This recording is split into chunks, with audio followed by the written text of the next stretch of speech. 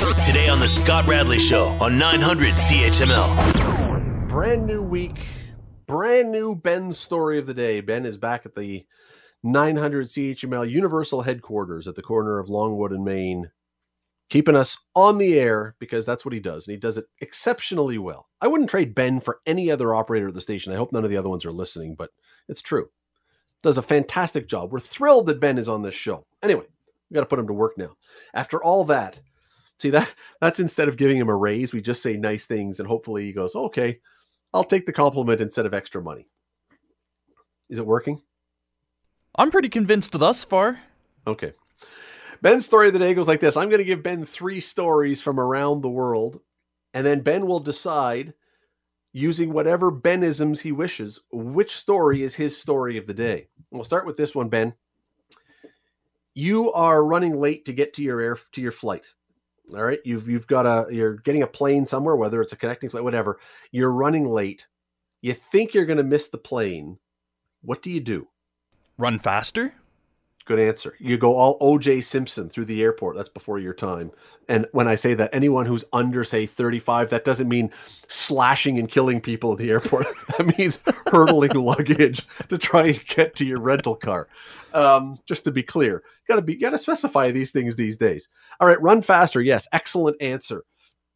I'll tell you another answer. Less excellent. A woman in Chicago was appearing to be late for her flight in Fort Lauderdale and looked like she was going to miss her flight.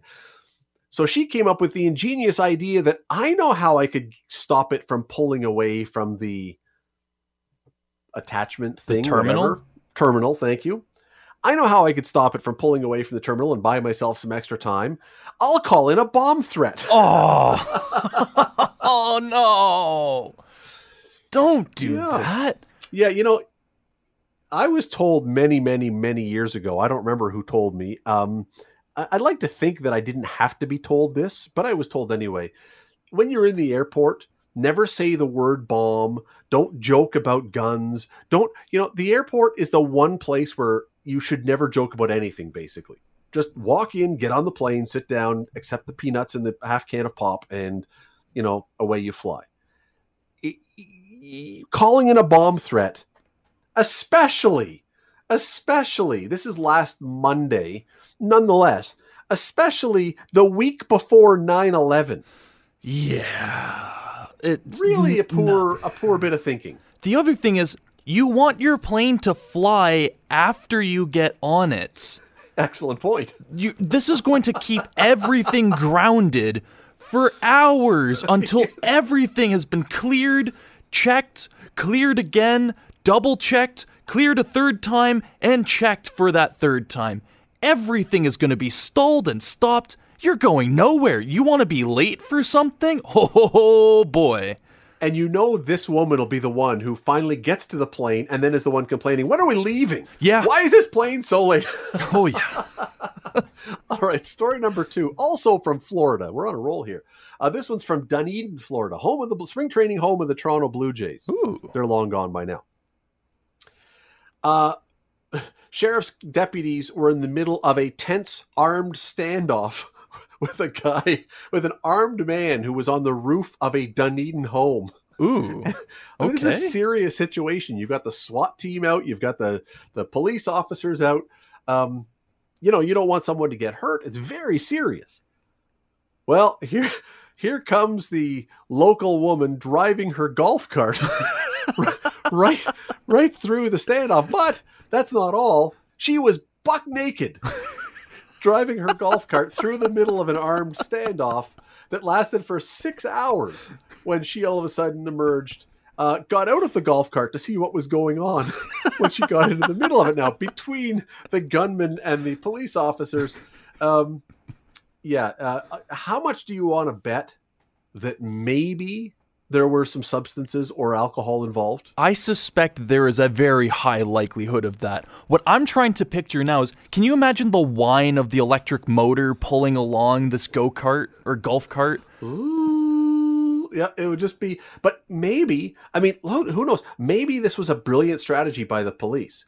You get a naked woman to pull up. Maybe the guy gets distracted long enough to put his gun down, and the guy's coming up behind him up the roof, yank him down or something. Who knows? Maybe. Or the exact opposite. You need to get him flushed out. You go, oh, no, and have him running the other direction.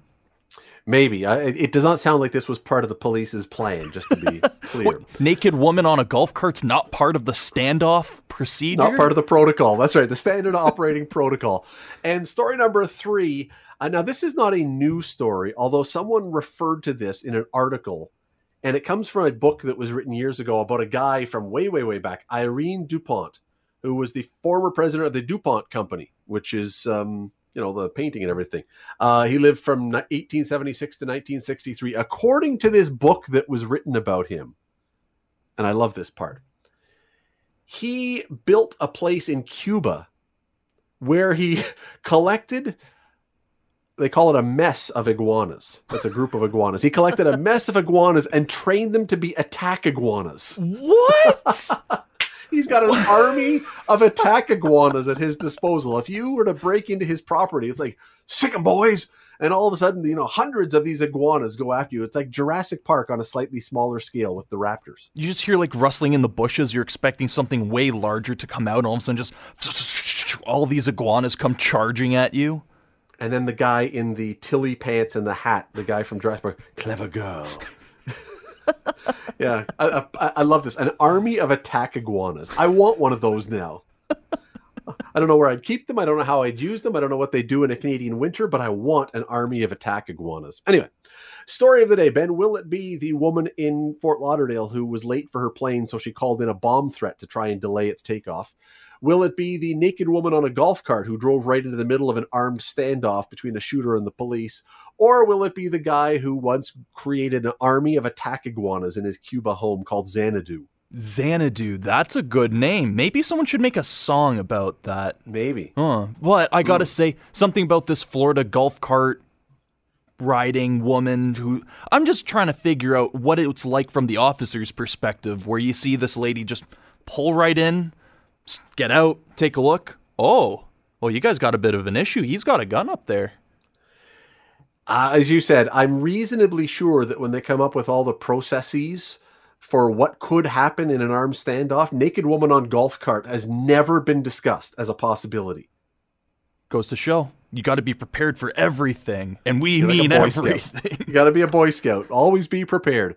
Want to hear more? Download the podcast on iTunes or Google Play and listen to The Scott Radley Show. Weeknights from 6 to 8 on 900 CHML.